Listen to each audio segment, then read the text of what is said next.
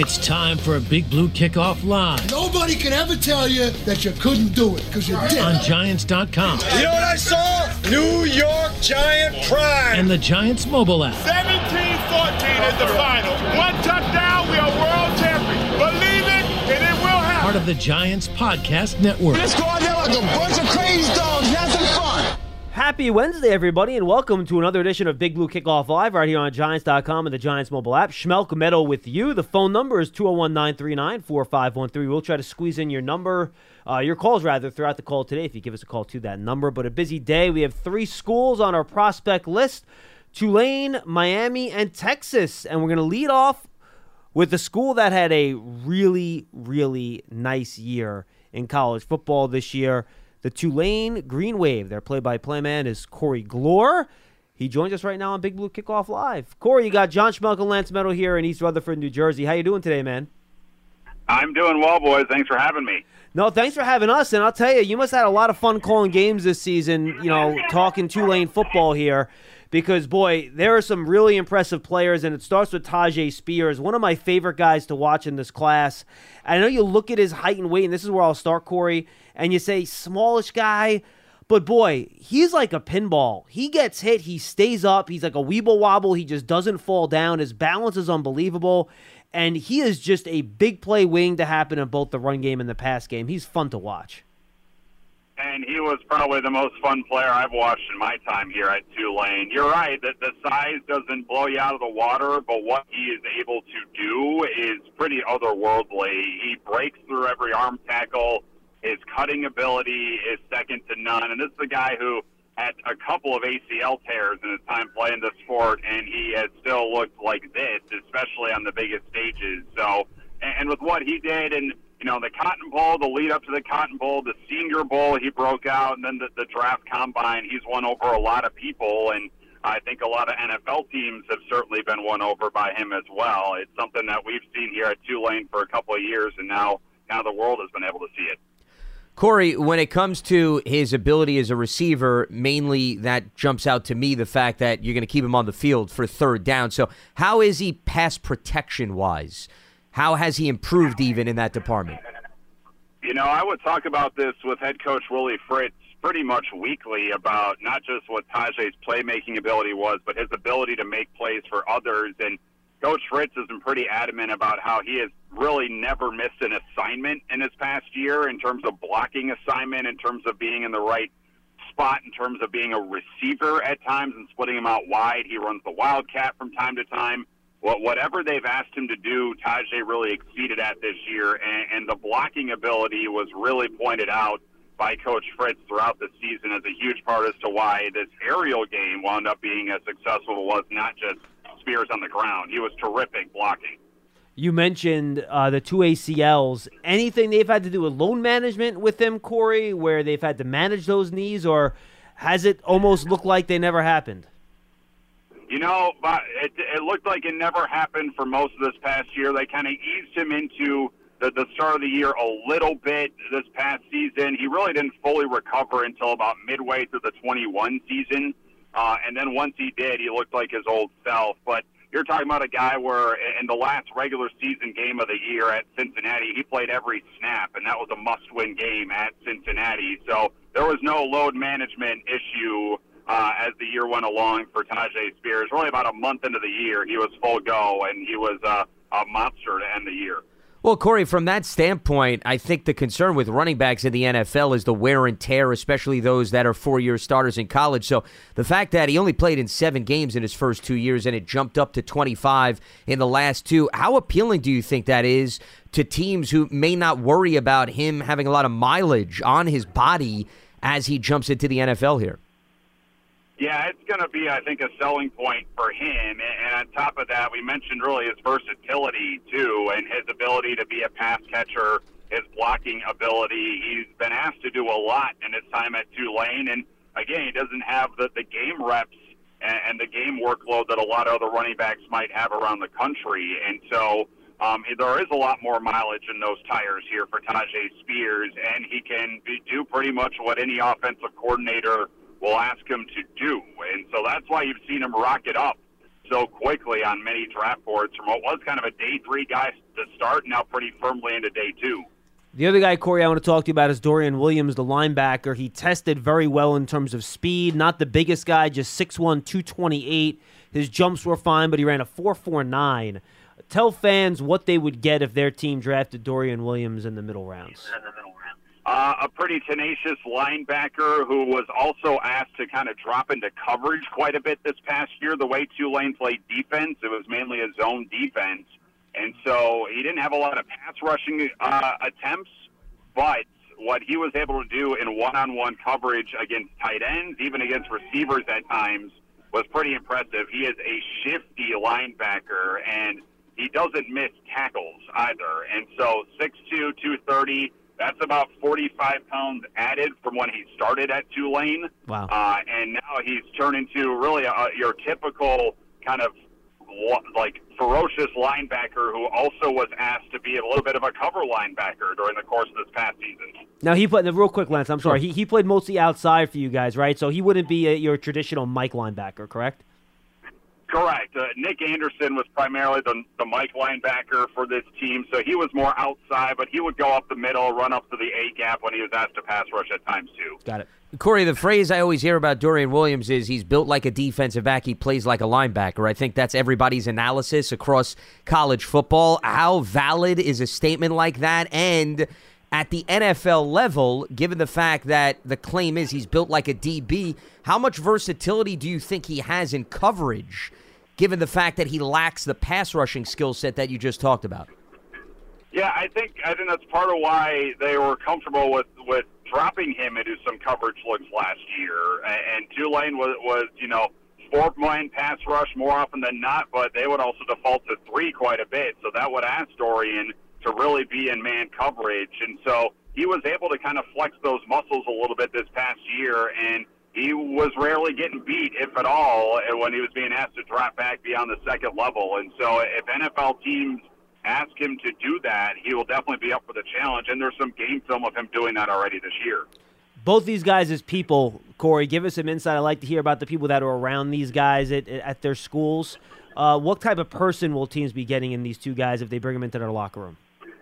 Well, I think what you've seen from Tajay Spears is not only has he won over people, which is what he showcased on the field, and the stuff they did at the Senior Bowl certainly turned a lot of heads, but when people actually got to talk to him, and you heard just the type of human being that he is. This is a guy who grew up on the North Shore here, just north of New Orleans, and he had to fight through a lot of things for the opportunity to play Division I football, and he is a very humble and driven individual, and so you're getting an incredible character here as well in Tajay Spears, let alone one of the best running backs in the class this year. And Dorian Williams is about as outgoing and extroverted as you get, but he was a defensive captain the last couple of seasons for this team. He was leaned on by this group as someone that people look to, and it was a position that's been really the strongest for Tulane on the defensive side of the ball in Willie Fritz's tenure, and he is going to leave here as one of the best to ever do it. And so what those two guys are as human beings is going to make as big of an impact on an NFL team as maybe what they do on the field, because they're leaving Tulane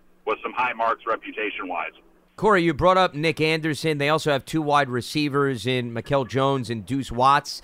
What's the chances that any of those 3 perhaps get drafted, or what they could potentially bring to the NFL? You know, I think it's pretty well. Dorian and Tajay are pretty firmly in the draft. I would put Nick Anderson maybe in the mix here on a day 3. I think what a lot of folks will wonder about him is if there's a position for him. He was an all-world linebacker here, but he's smaller than Dorian Williams, and so I think there's a spot for him somewhere. And whether it's special teams or learning how to be, kind of a fullback type player, like he could do that, because he will be asked to do a lot of different things at the next level. Whether it's a draft situation, we'll see here. You got a couple of receivers that you mentioned there in terms of Shea Wyatt, Deuce Watts, that became go-to weapons this year. Wyatt's a good possession receiver, and Watts is a good big play threat. There's also a nickelback by the name of Macon Clark that I would put on your radar, who was asked to play corner, asked to play safety, and asked to play nickel in his time at Tulane. He was an all-conference performer in the last couple of years, and so I think he will have a shot to wind up on a team somewhere. Whether these are day 3 guys, I think that's the question. But the similar qualities they share with Tajay and Dorian is that they're leaving here as one of the best to ever do at their positions. And so we'll see if an NFL team is able to notice those qualities as well as they have with Spears and Williams. Corey, good stuff, my man. We appreciate the time. Enjoy beautiful New Orleans. Justin Berger sends his regards, our stats guy up here.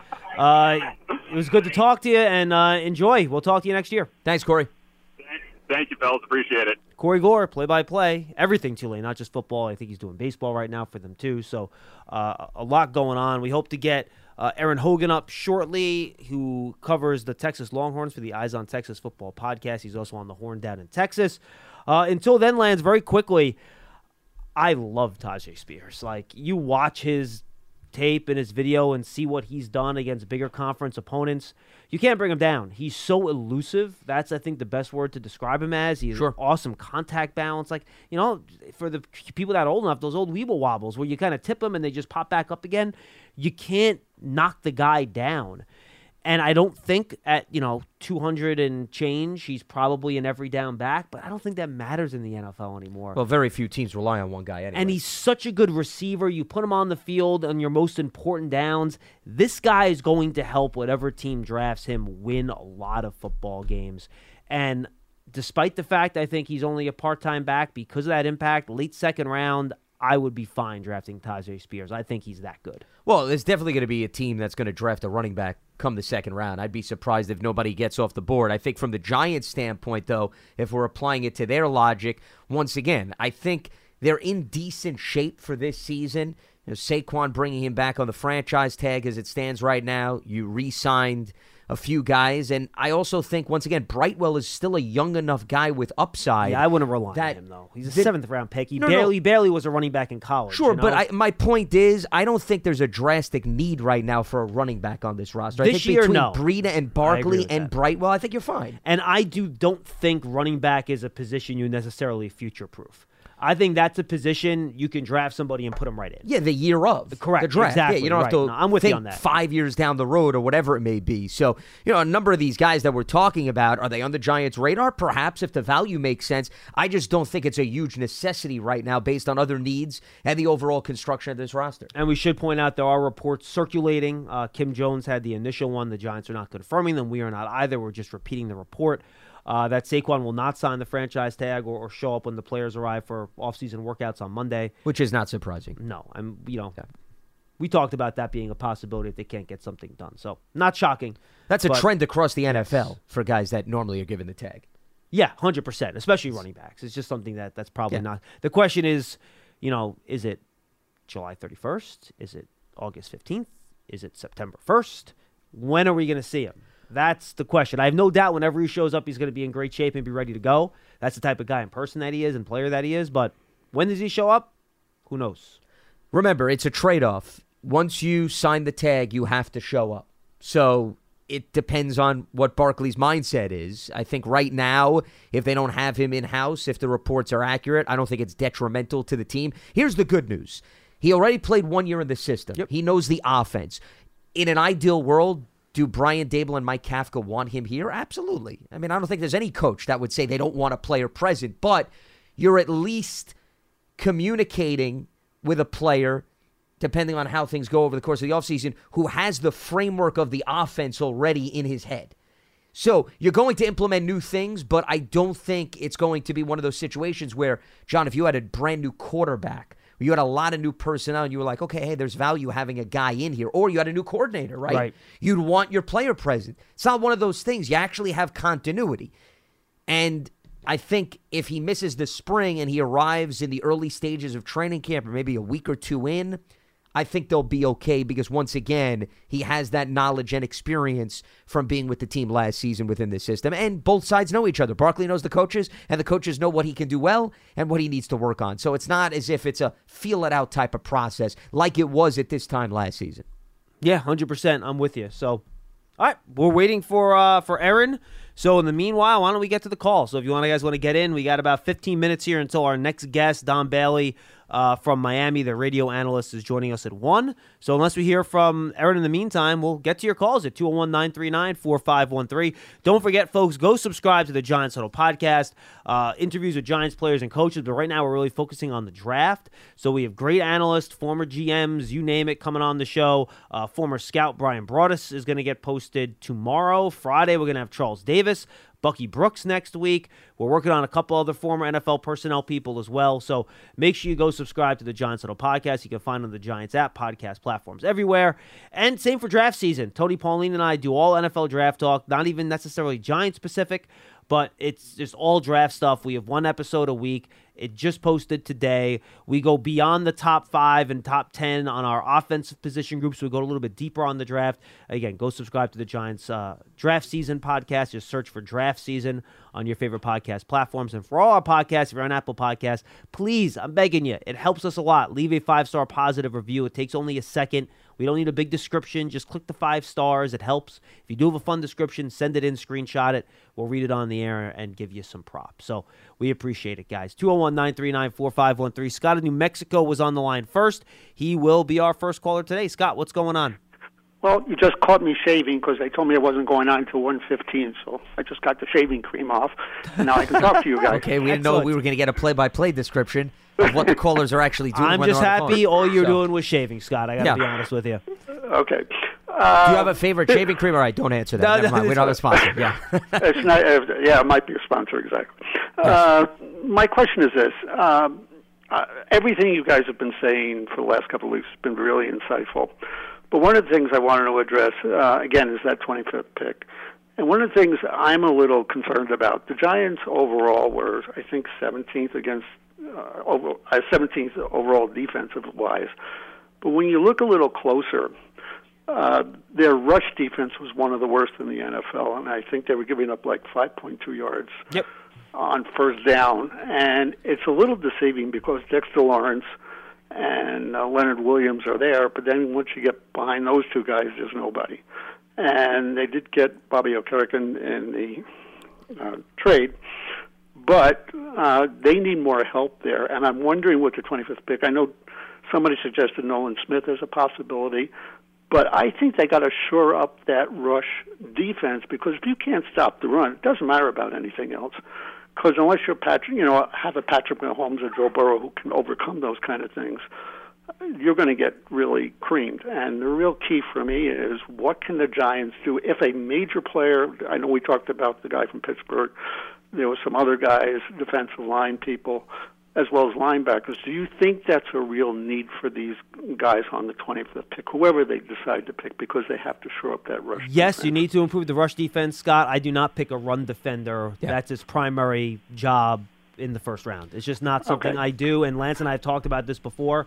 It's just something where you have to be able to rush the passer if I'm picking you at 25. That's why Dexter Lawrence at 15, you're like, yeah, it's a good pick as long as he develops as a pass rusher. And guess what? He developed as a pass rusher, and I don't think you have a two-way defensive tackle at 25 that I would be willing to pick there. But I think you could look. You could find a guy that can help you stop the run on day 2 or even round 4, something like that if you want it, and that's okay. But I would not pick a guy whose primary job is stopping the run at 25. And I personally don't think there's any, traditional off-ball linebacker that is good enough in that spot either that I would pick at 25. Yeah, because, Scott, you brought up, or at least you were referencing Kalijah Kancey. I don't think he's going to be there at 25. He's also not a run stopper. Correct. No, but he's one of those two-way guys where you can use him on the edge and you can move him inside. So there's an appeal in terms of his versatility. I'm not sure he's even on the field on first and second down his first year. At least inside, he's only 280 pounds. Sure, but, he's being compared to Aaron Donald, and I think he has some of those traits. I think that's a stupid comparison. Well, listen, he comes from the same school, so that's obviously why they're making those comparisons. And I get it. I'm not saying you're making the comparison, of course. Obviously. Sure. But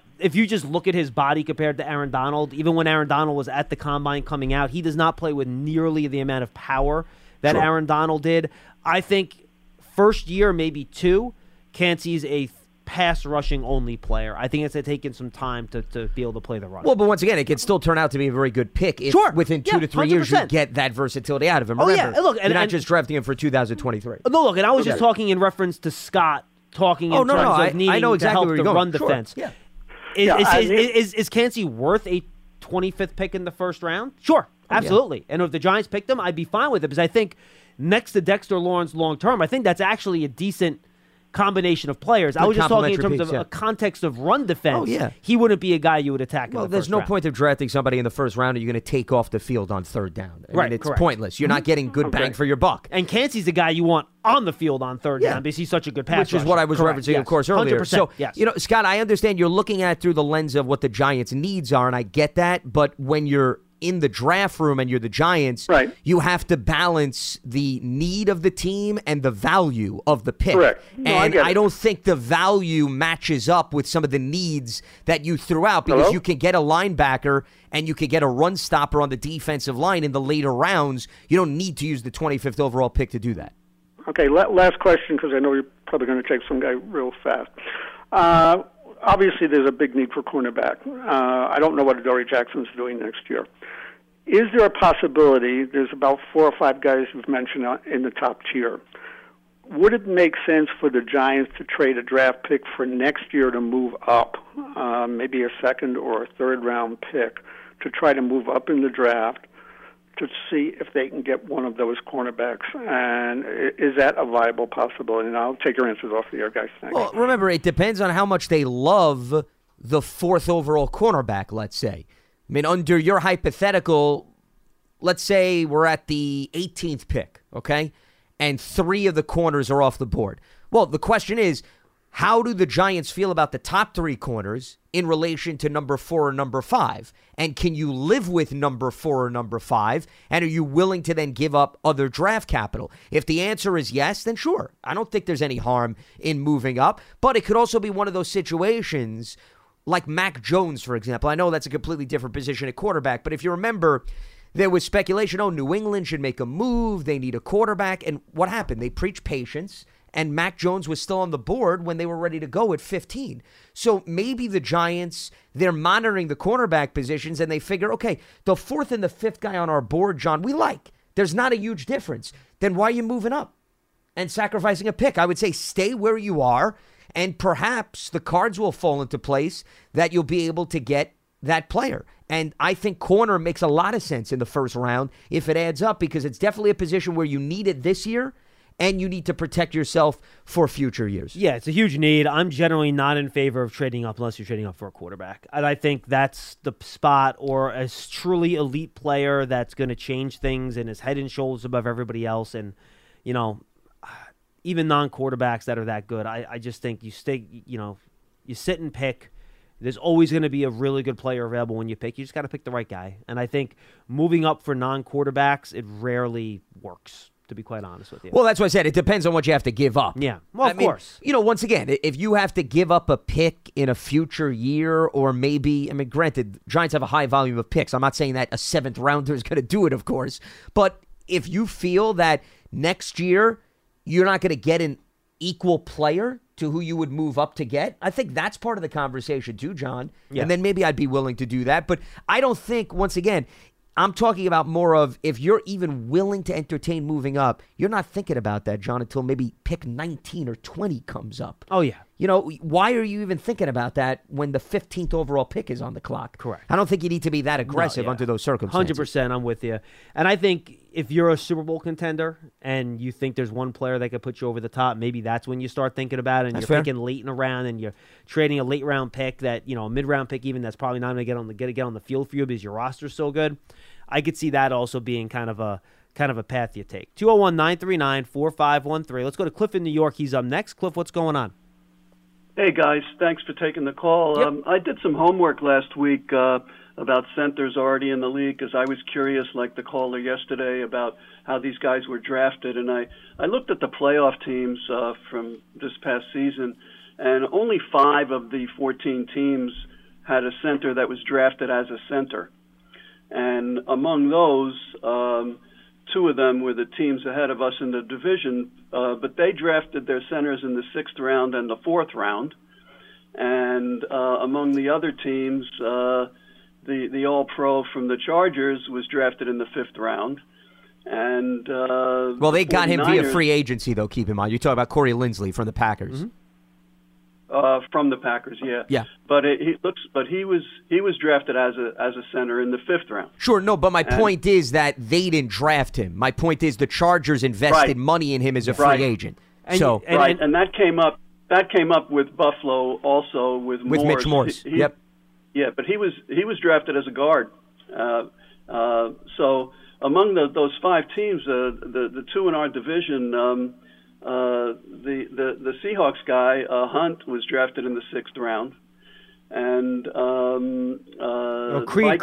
Creed Humphrey was a 2nd round pick. And the Vikings Bradbury was a 1st round pick, right? Yeah, and here's the other thing: if Travis Frederick doesn't retire, he's probably still the starting center for the Cowboys, right? And he was a 1st round pick. That's correct too. And Creed was listed as an OL where I looked. No, he was a center. Yeah, he was a center. He was a center. Yeah. Oh, okay. Well, then the big one that really interested me though was the 49ers. The guy they just re-upped. He was a college center at UCLA. Remind me, who is it again? Brendel, you're talking about? Brendel, Jeff Brendel. Okay. Got it. He was a free agent. He was a free agent like Nick Gates. And the other thing I noticed running through the rosters was that Nick Gates was 6'5". I didn't know he was that tall. Yeah, he's a big dude. Remember, he played tackle. Well, Gates played tackle in college, so he was another guy that kind of converted down. Right. Well, then I just took a quick look at All Pro and Pro Bowl the last 2 years, and it's Lindsley and the guy down the turnpike, and Ragnow from the Lions was a 1st round pick. But that seems to be the outlier. Ragnow also drafted as a center. Yeah, right. Mm-hmm. Exactly. And the Colts. Ryan Kelly. The Colts, you're right. He was a center. Yep. But Morse and Humphrey were the other guys from the Pro Bowls. So it looks to me like it isn't that much to worry about, not having a blue chip center in the early rounds, from what I could see. No, look, you can get centers later in the draft. You don't have to pick them in the 1st round. Yeah.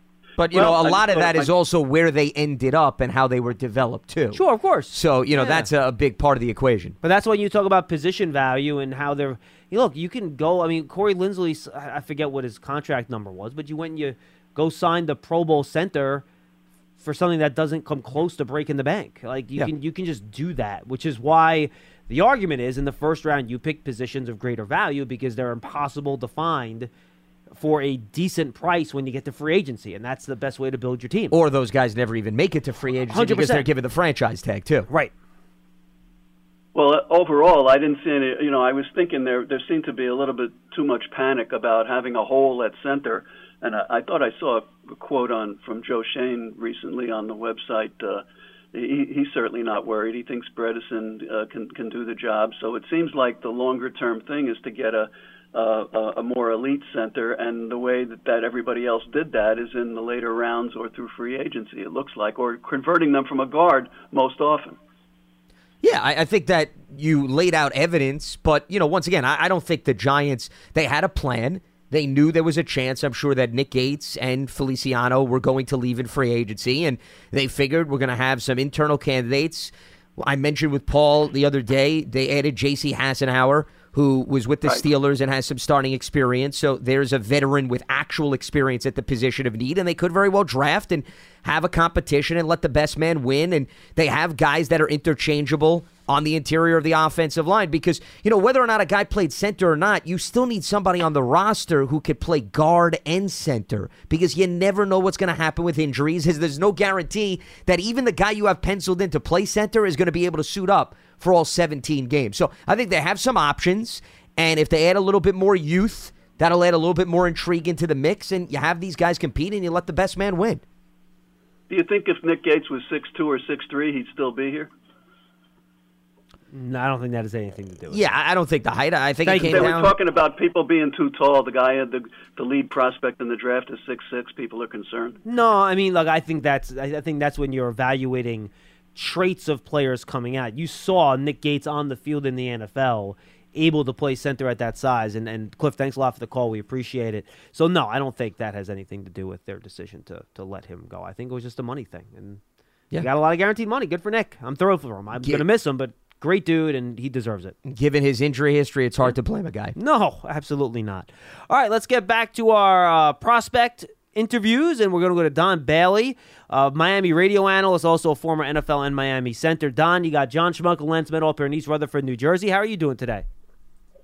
We're doing great, man. Enjoying our Florida weather down there. I hope it's treating you guys okay up there. Hey, we're actually hitting 80 degrees today, man. Yeah, we have Florida weather. We are rocking and rolling. It is springtime rock and roll. And let's start with Tyreek Stevenson, Don. He's a guy that I know some people really like. They have him as an early second-round pick, maybe even sneaking into the back end of round one. When I watched the tape, I certainly saw the traits. I think I also saw some inconsistency there. Give me your thumbnail overview of Tyreek Stevenson, watching him play on the field this year. Obviously a transfer coming in there. Yeah, I think the important thing is to realize where he's from. He's one of the top players coming out of the state of Florida, out of high school, and then years now. Was mostly. All right, Don, we're going to try to call you back. Pearson, why don't you put him back on hold? Tell him he's breaking up a little bit. We'll try to reconnect there with Don, and let him know what's going on, and we'll try to take that from scratch there. Florida might have nice weather, but apparently not very good cell phone reception. Yeah, the towers are perhaps a little off-key today based on the weather. Yeah, I think they might be sweating a little bit. So we will try to get him back up. And just real quick on Stevenson, he's a guy that showed up at the Senior Bowl. I thought he was kind of off and on a little bit. I think he was okay. But he's a guy that I think does have a lot of stuff he needs to work on. I think what Don was trying. Are we better now, Pearson? All right, so why don't we go back now? We will try Don again. Don, apologies for interrupting you, but we could only hear like every third or fifth word you were saying, so it wasn't much use to anybody. So why don't we start over? Give me a little thumbnail of Tyreek Stevenson. Well, I like the fact that he's a South Florida kid, grew up playing against top competition in the city of Miami, and then he went to Georgia and immediately got on the field the first 2 years. So that's impressive to me, when you're able to do that at a program of that level. And then he transfers back to the University of Miami, and right away he's a starter. He was one of the top corners on the team. And the thing that impressed me about him is his size. I don't think people realize it. He's a legit 6'1" and change, and he's dropped some weight. He's worked on his speed, but he's lean, and he is not bashful when it comes to striking the receiver. And he has had some positive effects, had a couple negatives too, but he's not afraid to play special teams. I think that's going to be something that he can help an NFL team right away.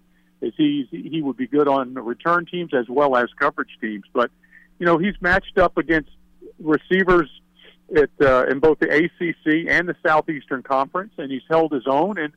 And you guys know it's hard to find a guy that can play corner that's as big as he is and can run.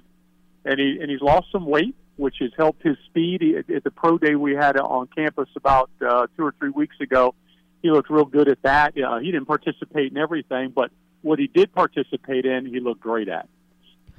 It seemed as if at Georgia, Don, they utilized him in the slot, and then when he came to Miami, he moved to the outside. So how did you think he made that transition to the outside when he came to the Hurricanes, and how much do you think he can maybe be utilized both inside and outside at the NFL level? Well, I think there's proof, because he has tape at both. And I think that's important when you're going to the National Football League. The more you can do, the better. And I think that's where he's going to help himself more than anybody. Is he's got enough experience on the outside the last 2 years, and then he's worked on the inside, as we talked about, the Southeastern Conference. But he matches up at both positions with his size. And he has the quickness and speed to go with it.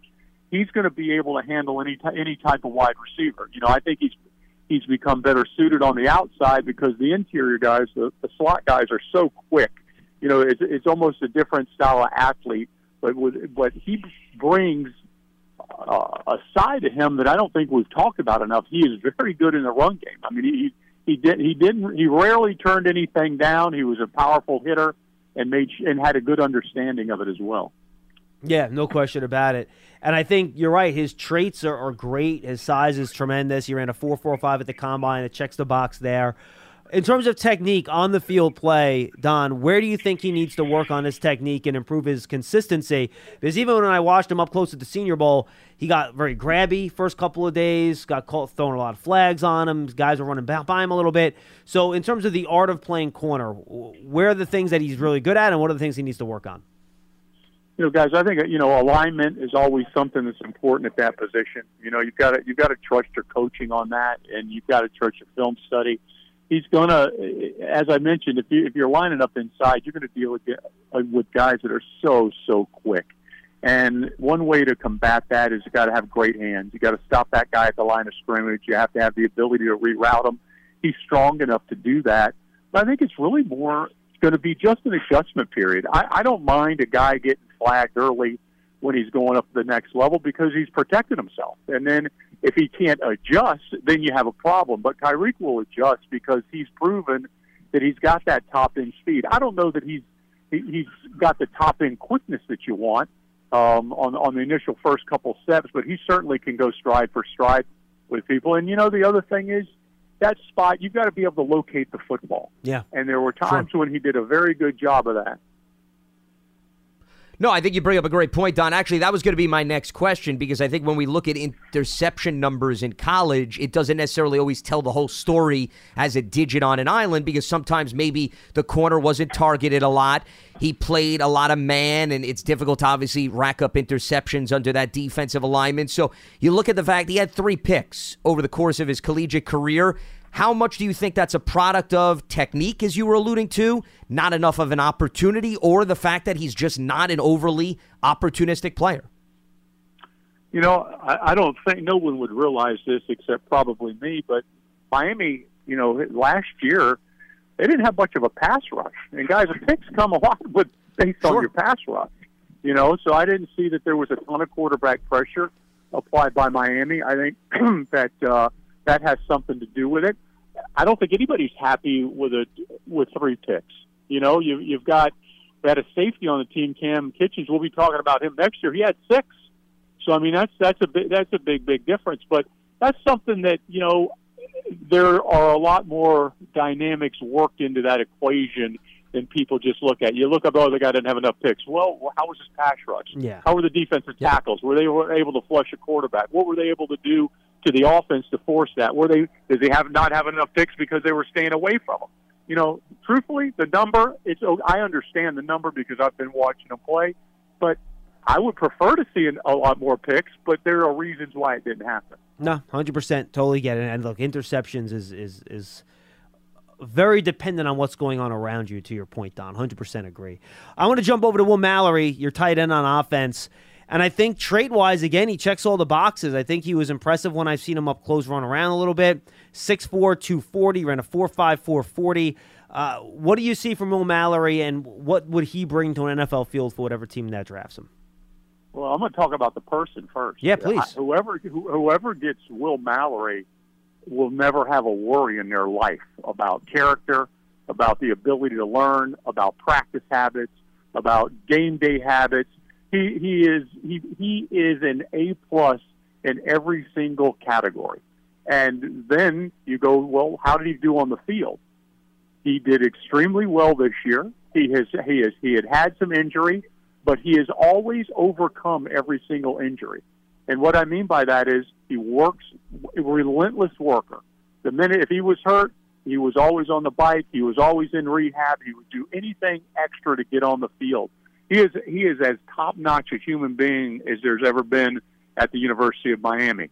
And he has developed himself into a very, very good tight end. And I mean, as far as a focus goes, he was probably the number 1 focus last year in the passing game on the offense, and deservedly so.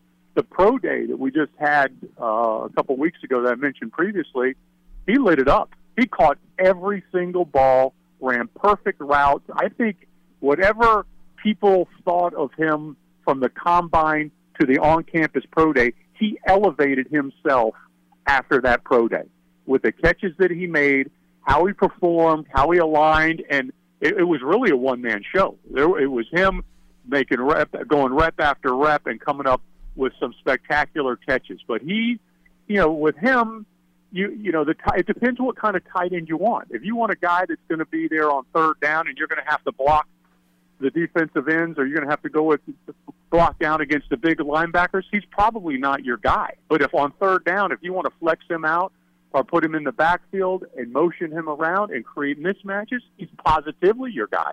He's trustworthy, and I think he will be an asset. And he's going to be. It's going to be hard for somebody to not want him on the team. If you just spend 5 minutes with the kid, you know you're never going to have to worry about any character issues or any work ethic or any of those things. He's going to be one of the leaders on your team. It's just in today's NFL, the tight end is almost a specialty position, in my opinion. They're either going to be the guys with their hand in the dirt, or they're going to be guys that are hybrid wide receivers, or they're a big part of the passing game, and he will be a big part of the passing game. And he's not bashful when it comes to blocking. He's going to go into it. He's going to move his feet. He's going to get his face in there. He just doesn't have the overall strength to make to be able to pin down an NFL defensive end. Yeah, makes sense. Well, and it's appealing that his numbers, to your point, improved each of the last 5 years. You like to see that, especially as somebody that can maybe show some versatility at the next level. Don, I actually want to ask you something we brought up earlier in the conversation, because we were talking about the center position, and who better to ask that to than an individual that is suited up at that position in college and the NFL, and the Giants could be looking to address that in the draft. I'm curious from your perspective, how much does size serve as a detriment when you're evaluating a prospect at center? What I mean is, if a guy's 6'5", 6'6", is that a concern that he's maybe too big for the position under center? If he can move, he's not too big. I mean, that's where the tape comes in. I think the bigger, the better. I mean, that's a big man sport. I mean, big men can knock smaller men around. And if you're 6'6", I mean, I played the game. I was 6'4". And I didn't have any problems with it. And I don't think there's a problem at 6'6" if you're athletic. And, so much of that depends on how well you are in your hips. If you're flexible and you can get movement and you've got great hands, and, if you're 6'6" and you got arms that fit a guy that's 5'5", that probably doesn't work out well. But I've seen, so they've experimented. We've got a guy here that you're going to be talking to me about next year. His name is Jalen Rivers. They've got him playing left tackle, and he's 6'5", 340 pounds. And Coach Alex Mirabal, the offensive line coach, and Coach Cristobal, they believe that every offensive lineman needs to know how to play every single position. Well, they bounced him in to center towards the end of, during spring camp and some off-season drills. He's a natural at it. So I've just witnessed it with my own eyes. He's a 6'5" guy, and he's 330, and he's fine because he's proportioned and he moves well and he's athletic. But I wouldn't. If you could find a guy that's 6'6", it's Brian McKinney. We thought Brian McKinney was too big to play tackle. Well, he gave up his sack in 3 years. When he was at Miami. So I don't buy into that. If they're an athlete and they're a football player and they understand the position, I take a 6'6" guy in a heartbeat. Yeah, I think the reason Lance asked the question is that sometimes people do worry about having that natural leverage at 6'6", especially at center after snapping the ball and letting guys get under your pads a little bit. But to your point, if they're athletic enough and they can get low and they can create that leverage, I'm with you. I don't think it's a game changer at all. A couple other guys. I think it would be hard for a guy. To if he grew up at that position, if he grew up as a guard or a center, and he grew up there and he's been big his whole life, he understands the importance of leverage. If you're going to take a guy that's 6'6" or 6'7", who's never been in an interior offensive lineman, well, then it's a whole nother game because, on the outside, when you're playing tackle, you're dropping back. You're not dealing with people most of the time right on top of you. No, great point, Don. I think that's a great point. I'll throw out two other names, but you can do the same. Frank Ladson, the wide receiver, Mitchell Agudi, the defensive lineman.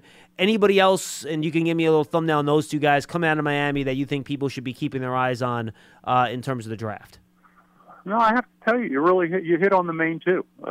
You really hit on the main two. I think that's the main two guys that are going to be focused on by the NFL. There's no telling what people are going to do free agent wise. I think that there's some guys on the roster that can help an NFL team if they're at the right place at the right time. But whoever drafts either of those two players, they're going to get quality athletes that have both of those young men got a ton of experience. I mean, Mallory's going to leave. He had a chance. If he didn't get dinged up 2 years ago, he would have left here as the leading receiver at tight end in the history of the program. So, I mean, that says a lot because Miami's had some guys named Shockey and Bubba Franks, and there's guys that have come out of here that have done a great job. So, both of them I think will help an NFL team, and I think both of them make an NFL team. You're good? Absolutely. I think he hit it on the nose. Absolutely. Don, awesome stuff, man. We really appreciate the time. As you mentioned it, enjoy that Florida weather. Thank you very much. And before we say goodbye, do you have any good Jeff Fiegels stories for us so I can get on Jeff Fiegels? No? He's still kicking, isn't he? Oh, yeah. He's actually on the Men from Knee Replacement. All those kicks finally caught up with him. He had the longest career of anybody I ever knew. He's done a great. It was great. He had a great career. He did indeed. Absolutely. Don, awesome stuff, man. We really appreciate the time. Thanks so much, and enjoy that weather. We'll talk to you soon. Yeah, appreciate it, Don. Thank you. Don Bailey, former NFL and Miami center, and really good talking to him. And I thought it was smart for you to ask that question about the center position. Well, he was somebody that I think could at least provide some insight, given the fact that he played the position and it was relevant. And, once again, you had asked about those two other guys. Miami just does not have as much depth as we've seen in previous years in terms of this class. Last year, too. I mean, you take a look and you wonder why the program hasn't been as successful. Well, there you go. I was going to say, there's a reason why they just brought in Mario Cristobal, because they want him to bring the program back to respectability. And, oh, by the way, not a surprise that Don was talking about how Mario prioritizes guys knowing every position. He did the same thing at Oregon, right? When we had conversations with him talking about Shane Lemieux. And Alabama when he was there as the O-line coach. So it's no surprise. You have a tendency as a coach, you're going to apply that to your new slot. And sometimes it takes time for you to get the prospects that you want to bring in the level of players that you think are going to reshape the program. So I think we're starting to see that where they're scratching the surface, but it may take another year or two till we get back to the level that we're used to seeing out of Miami. Pierce, you can try Aaron one more time. If he picks up, we can try to do Texas here before the end of the show. Otherwise, get on the line, folks. And we'll take your calls for the final 13 minutes at 201-939-4513, 201-939-4513. Get on the horn. We'll take your calls. We'll talk some Giants football with you. And it's amazing. Like, if you would have told me, my 20-year-old self in 2001, who witnessed, kind of the string of Florida dominance in football, whether it was Miami in the late 80s, early 90s, then to Florida State, then to Florida with Tim Tebow. Then you got back with those Miami teams that had all those players with Butch Davis down there, that we would have been going here for a good 5, 6, 7 years, Lance, with no Florida team even, making noise. I mean, what was the small school Florida team 2 years ago that almost made the Final Four because they were undefeated? Florida Atlantic? Talking about basketball we're talking about? No, I'm talking about football. Wasn't there a smaller school Florida program that went undefeated, but they were in a small conference and they didn't make the college football playoff? And I can't. Yeah, you're talking about Central Florida. CFU. Central Florida. CFU. Thank you. Yeah, CFU. Yeah, if you would have told me Central Florida had the best year of any Florida school over a 7-year period, I would have said, what happened to Miami, Florida, and Florida State? Because we went through a 15-year period where they were, every year, one of those three teams was like a top 5 team in the country. And it just falling apart down there. It's crazy. Well, and that's what happens when you have a revolving door of coaches. Once, Urban Meyer left Florida, and Miami obviously has had its fair share of changes. Because it's interesting, you talking about this topic in the NBA and in other professional sports, the NFL, we see teams go through a period of success and then they drop off. Yeah. That's the nature of the beast. College, it's unlikely that happens, right? Because if you could continue to recruit. If you have the same coach, yes. As long as the coach doesn't move, it's going to be routine. But you're seeing a drop-off from the Miamis and the Floridas of the world, once again, because we're experiencing a lot of change with respect to both of those programs, and that'll do it on the collegiate level. There's so many of the best. I mean, you look at the NFL draft every year and where kids grew up. Oh, it's Florida. Yeah. It's California. It's Texas. Those are the 3 places where you're going to get. I'll throw in Georgia, too, a little. And also Louisiana has some really good prospects. But it's those schools, as those states, right? And for the Florida to not be able to get enough, any of those Florida schools to not be able to get players from those areas, it's it's amazing. Again, 201-939-4513, 201-939-4513. Hopefully you can get in. We have open lines, folks. We'll get right to you. There's no waiting, no hanging out. We will get to you as soon as humanly possible here, Lance. You were going to say something. Well, I was going to say, related to what you were talking about, I think one of the biggest challenges in college sports, I'll apply basketball logic to this too, is can you keep the best talent in-house within your program, right? And I'm going to go off topic a little bit, but I'm going to bring up basketball. St. John's, for example, okay, which just hired Rick Pitino. The issue for the Red Storm for many years is that they lose the best talent in New York City. Which isn't as good as it used to be either, by the way. But still, yes. There's good enough talent. Listen, if you do your homework, there's good enough talent to retain those players here, and they wind up going out of state.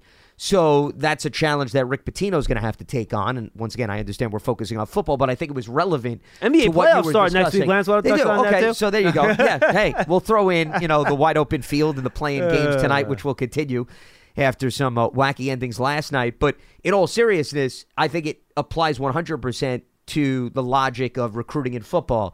If you're a school in Florida, you do not want to see the Floridians wind up going to Texas or Georgia. going to California. Yeah. I mean, to his point, Tyreek Stevenson, Miami kid. Where do you go to school? Yeah, he started at Georgia. Georgia. Yeah, now you brought him back, right? But still, you want him to start there and finish. Exactly. And the funny thing about Tyreek Stevenson, by the way, is that he was being kept to, and you asked the correct question, he was playing inside at Georgia. He trapped behind Keely Ringo.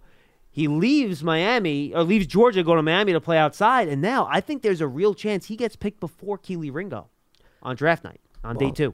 Because once again, you could argue he was exposed now to another position, essentially, at corner. That makes him a little bit more appealing. You got multiple film. And he played just as well as Ringo did outside. If not, maybe depending on what you favor and what you like, maybe a little bit better from time to time. So I think it's interesting that, that might happen, and that's why the transfer portal's good, right? There are some things about the transfer portal that you don't like. It kills continuity. Guys show up as wild west. Mercenaries for 1 year and they leave, and this stuff. It's hard to, especially it's worse in basketball than it is in football. Oh, boy, is it basketball's a disaster. You got these poor mid-major programs that develop these kids for 2 years, then they lose them. It stinks, but that's the good part of it, right? And for a guy like if Charlie Jones did not have the transfer portal, and he was stuck in that Iowa offense, right, through no fault of his own. He last year in Iowa, he had 30-something catches. He goes to Purdue, he is 115, and he's going to be a day 2 pick. He would have been a priority free agent at best if he was still at Iowa. So that's why the transfer portal, I think, helps. And I think the other part of it, too, not to get into the weeds. Let's get in the weeds. I'm all for it. NIL stuff, however you feel about it, I think it will keep kids in school a little bit longer that really aren't ready to come out. Yeah. Because they're at least getting a little bit of money to help their family if their family really needs it in college. And I think you saw fewer underclassmen this year come out. Like the fact that Jared Verse, who is, again, we talk about the Florida schools, right? Awesome pass rusher for Florida State. He transferred from Albany. He would have been a top 10 pick this year. He stayed in school. And I think NILs do help with that. Yeah. Well, I mean, some of these guys are making 6 figures. So why crazy. are they going to jump the gun and go through the draft if they can actually make some decent money while being in school? So that's a game changer. What's also a game changer connected to the transfer portal I was going to bring up is they eliminated the rule. Now, there's limitations, but you don't have to sit out a year after you change schools. So there's more of an appeal to move. Whereas back in the day, you would think, all right, do I want to sit and be a spectator? No, I can move to another program. They're going to give me more playing time, and you're going to tell me I can play immediately? Yeah. Absolutely. Sign me up. All the downside was taken out of it. Yeah, and that's the negative because, once again, I think you don't have an excuse to have to deal with adversity anymore and maybe build up some of that toughness where you pay your dues to move up the depth chart or you realize, hey, the scheme is right for you. You just got to be a little bit more patient. It becomes easy to bail. Yeah. If the thing Without isn't a doubt. going exactly right. It's a comfort that's built into the collegiate landscape. But I'll say this. I think in some ways, like I said, you don't like it. But then for a kid that goes to a school recruited by a coach, that coach leaves. Well, why should that kid then be punished for having the Saturday? 100%. So there are definitely two sides to the equation where there's. Sadly, shockingly, not everything's black and white, and there's actually gray areas with things where it's good in some ways and bad in others. Well, and I think you do bring up a great point because, once again, the old story was, college coaches could change schools and there's no repercussions or consequences, whereas there were for players. So I get that. This has balanced out the scale a little bit. 100%. And sometimes, even though my best advice would be I would not pick a school or a program simply because of the coach. It's hard, because the coach is the program in a lot of ways. I get that, but the problem is that when the coach leaves after a year, okay, and then you're saying to yourself, okay, let's jump into the transfer portal, and it didn't exist. Well, I think that's why everyone goes to Georgia and Alabama, because where are those coaches going? Nick Saban and Kirby There isn't anywhere to go up. No, I get it, but the problem is everybody can't go because eventually you're not going to have any playing time. Yeah. So you have to spread the wealth and go to other programs, but, that's why you got to look at the academics, especially if you're not an NFL prospect guarantee. There's other things you have to take into consideration when picking a school, and I think lessons were learned the hard way prior to this transfer portal. All right, let's go to Doug in Glen Falls. He'll wrap us up today as we get pulled out of the weeds. Doug, what's going on? Hi, John. I read, is Barkley outright refusing to sign the tag? Well, he doesn't have to sign the tag right now. There's no level of urgency for him to sign the tag. The deadline, I don't know the exact date, but it's sometime in the middle of June. Yeah, well, first of all, they still have until July 15th to work out a long-term deal. I'm sorry, July 15th, not June 15th. So, July I mean, 15th, that reason alone, Doug, why are you signing the tag? And then once again, even if he does play on the tag, he can sign it the day before the start of training camp, and there's no harm involved in that. And again, an emphasis, those are just according to reports. We'll see who's here and who's not on Monday. Hello? All right. I didn't realize that. Okay. Yep. No, that's why we're glad we can hammer out and fill in some of the voids that are not always in the fine print. Thank you, Doug. Appreciate the call. Pierce, why don't you get one more call up here, and we'll take one more call before we say goodbye here on Big Blue Kickoff Live. In the meantime, let's get some business out of the way. Take your fans to the next level with a season ticket membership. Stay connected to the club all year round, not just on game days. Memberships are now available for the 2023 season. To learn more about all the exclusive member benefits, visit Giants.com/tickets. Limited inventory is available. The Giants' official connected TV streaming app, Giants TV, brings original video content and game highlights on demand and direct to Big Blue fans. Giants TV is free on Apple TV, Roku, Amazon Fire TV, and the Giants mobile app. Hugo in New Jersey will wrap us up today. Hi, Hugo. Hey guys. I have a question that I hope you can clarify. We have an answer that hopefully we can clarify. Well, I don't know. Sometimes my questions are kind of The Giants hard. have not picked a linebacker in the first round since Carl Banks in 1985. That's Lance's 84. That is Lance's answer to the question. So let me preface this by saying, as I look at players for the mid rounds, let's say. So we play two middle linebackers, two off the ball linebackers, and my question is, are they interchangeable? Because I've heard someone discuss it as there's actually a true middle linebacker. I guess Tate Crowder was it, and then he got replaced by Jalen. And then the other guy's considered, I don't know, is it a weak side? A will linebacker. That's correct. A will linebacker. So when I think about players playing off-ball linebackers for the Giants, should I be thinking about different traits and profiles? So in other words, is one good question. Yeah. No, Hugo, it's a good question. I think the traits you're looking for are the same. I think their roles and responsibilities are a little bit different. Like one guy would be more probably having to play more man-to-man coverage against the tight end. The other one maybe wouldn't, right? And one guy would maybe blitz more. The way they have their gap responsibilities in the run game are a little bit different. But I would look at the two guys fairly similar if you're looking for traits in the draft, to be honest with you. Well, and also there's the sideline-to-sideline aspect, especially if he's a guy that's not necessarily manning the middle. You want to see if he can cover and hustle to maybe fill in the gaps when there's missed assignments elsewhere, if he has that versatility and that skill set. Yeah, and Hugo, I don't think you probably want two 228-pound guys there. You probably want one that can be a little bit bigger and take on blocks at the line of scrimmage in a little bit of a bigger way. So I do think there are slight differences there, and you want to have a balance between the two. And the other thing is that how often are those two linebackers on the field, right? I don't think both those linebackers have to be three-down linebackers. So I think you get the third down, you take your bigger linebacker off the field, that's maybe more of a plugger. That would be kind of like your Darian Beavers type, right, if he comes back from injury. And you leave your quicker guy on the field, and then maybe your second linebacker is a safety, right? Or however you want to classify your personnel package. And I think that's kind of how you look at it. That clarifies it for me. So when I think about it, I think, for example, Karake and Beavers, which you alluded to, would complement each other pretty well in that all linebacker scheme. Although Karake will be sort of the true middle, right? Because he'll have the green dot. I imagine. Well, I mean, we don't know any of this yet, but remember, a safety wore the green dot last year. So. Yeah, it would not shock me if it would not shock me if McKinney got the dot again. But yes, I would consider Okereke more of your Mike, I guess, for lack of a better term. Okay. Well, thank you so much. That was helpful. No problem, Hugo. That was a good question. Good call. And next time I have Howard on, I'll ask Howard that, or Carl for that matter. I think they'd probably have a better answer than I do, to be quite honest with you. Though the game has changed a lot since they last played, too. Sure. But they get it, and they both played against it in a 3-4 scheme. So I think they would be good people to ask. I'll make sure I'll ask that to them. Maybe I'll ask O'Hara next time I have him, too, if he can give a good answer on that. Lance, good stuff. Absolutely. Tomorrow, what do we have on the agenda? Tomorrow we have a few more schools that we'll be covering. Do you want to give the schools? Do you have them or not yet? Well, it's called a teaser for a reason. Yeah, you tease people to get them excited about the schools. Well, they can find out tomorrow when they tune in. Texas schools. Tech and North Dakota. And there may be a third, though. There might be a third, but I'm not going to commit to that because there's still negotiations. So in North Dakota, you have guys like Cody Mock, who could be a very important pick on day 2 for the Giants. So there are some players. And Texas Tech is big Tyree Wilson. Yes, who probably won't absolutely. be there when the Giants pick. But and those guys will all be discussed on tomorrow's program. That I can guarantee you.